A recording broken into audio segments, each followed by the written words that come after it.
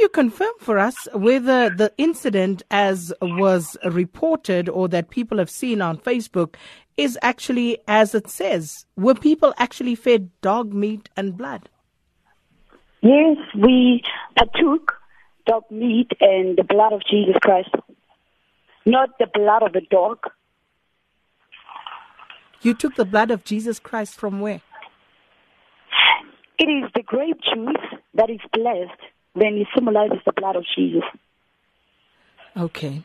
So let's get back to this dog meat. Are you concerned at all that, people have reacted the way in which they have to you slaughtering, skinning, and actually feeding dog meat to your congregation?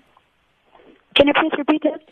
Are you concerned at all about the outrage that has followed your post about feeding dog meat to people in your church? Yes, we realize the reactions that have been made by a lot of people. So why dog meat? However, we understand something because as the church, right, if you go to Acts 10:10, we realize that what was unclean and what was disqualified, and animals, was cleansed and it was qualified by the Lord, because the scripture says there is a sheet that came from heaven, from God, which God said to Peter, kill and eat. However, because Peter still had the law in him, he refused to eat what was handed to him by the Lord. And the scripture further states that in the sheet there was everything, the creeping animals, the wild animals, the bears, everything was there. So that actually means that if God is the one who has given a command that Peter must eat, he was supposed to do it, yet he didn't. So right now we understand, right, as the church, if you go back again to Genesis, God said to Adam, I give you authority over all this livestock and all these animals, and they are for you to eat. But why dog meat? Why did you feed the congregation dog meat? So now the dog meat was fed, right, as the Lord has commanded. You understand? Like in Romans 14 it says that those with a small faith only eat vegetables. Then it says that those with a strong faith, they eat everything, and everything including everything. So as we had a Holy Communion service, right, we partook the blood of Jesus, which was the juice which was blessed, and a dog meat. Because we believe that we're not limited to eating anything.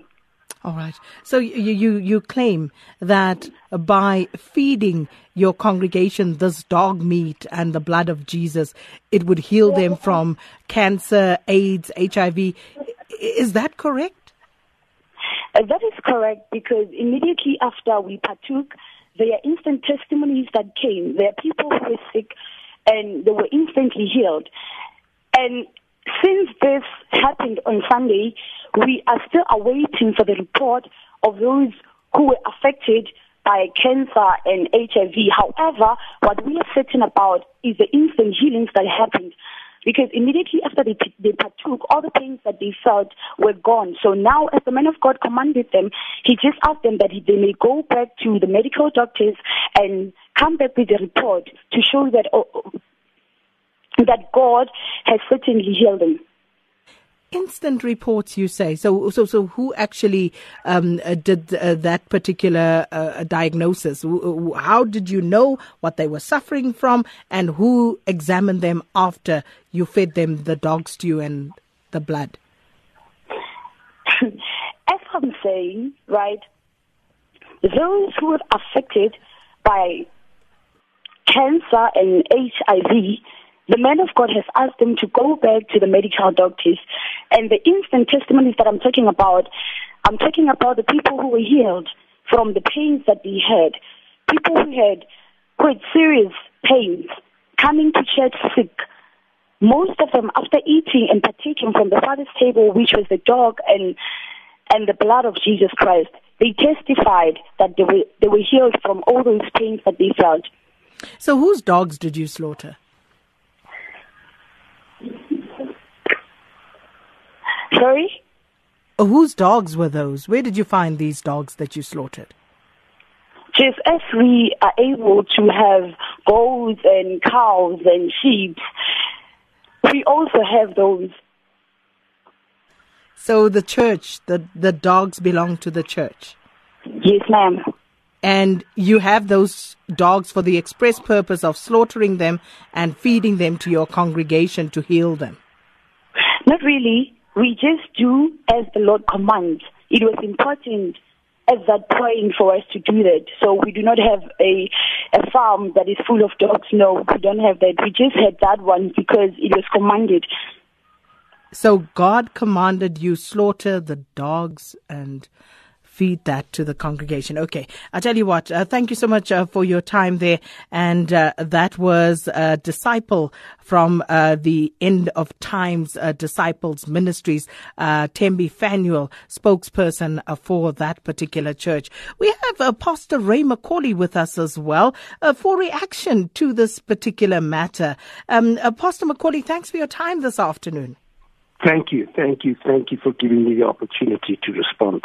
I don't know how much of that you heard, but are you concerned about these type of actions and how this is tarnishing the image of Christianity and religious spaces? I think we should be totally ashamed. I think it's a criminal offense. Otherwise, it's not us chopping up human beings and saying when they ate them, they were healed. Now, first of all, they say these healings, you won't find one that will be documented by a medical doctor. Secondly, they'll say this was a psychosomatic healing, meaning if you've got a headache and you're depressed, you come from work and you're going to a church service, you will feel better after a while of prayer and worship. But what a disgrace when they start drinking petrol, they start dealing with snakes, and now to take a dog and chop it up and make them eat it to be healed. I've never heard of such ridiculous nonsense. There's no biblical basis. It's actually, I've just taken over now the CRL Rights Commission, and we first of all now, we really condemn these practices 100%. And so the first step we're going to do now in the leadership capacity is call on all the churches and all the different religions to come together and form a code of conduct. There's over 100,000 illegitimate people in the name of religion in the country. They're not registered. They pay no tax. There is pastors that are creating rape and abuse of kids, and they're still preaching and walking around. And so we need to make sure that this alliance that we form involves the police, it involves the receiver, because none of them pay tax about anything. They put the money in a sack, and they promise these people all different things and stuff, and then they take that and they're gone. Pastor McCauley, if I can just ask, so this particular church, the End Times Disciples Ministries, yes, will you be taking action against them specifically yes, for this incident? Yes, 100%. And I hope the country gets behind it 100%. And we also now dealing with Parliament. We're going to take the code of conduct to Parliament. They're going to pass it. And I believe that these people need to be arrested if they do these things. And I'm absolutely ashamed that they can call it a church. Well, Pastor McCauley, I'm sure this is something we'll talk about a lot more, but thank you so much for your time this afternoon. Pastor Ray McCauley, Senior Pastor and Chairman of the Board of Rhema Family Churches. Now, a last leg to this particular situation. We are going to speak now to the NSPCA Communications Manager. There's Meg Wilson. Meg, good afternoon. Thanks for your time. Good afternoon. Thank you for having me.